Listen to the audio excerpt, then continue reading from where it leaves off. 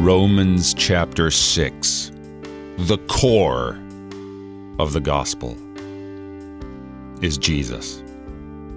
If you have been baptized into Christ Jesus, you are baptized into his death.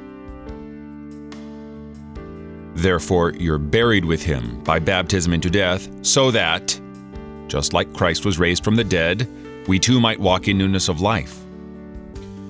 See, if we've been united with him in a death like his, we will absolutely be united with him in a resurrection like his. These are not empty words by Paul. They are words of confidence and joy and gospel assuredness. Because if you are in Jesus, you are in his death and you are in his resurrection. His death has happened. His resurrection has happened.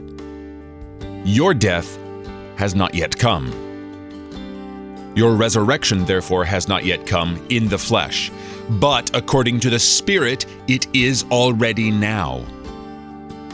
Therefore, you have died to sin. You now walk in newness of life. You're not under the law, but under grace.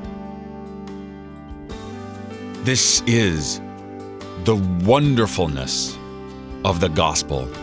And Paul does such a stunning, consummate job of explaining it here in Romans chapter 6. It's just beautiful. You gotta believe it.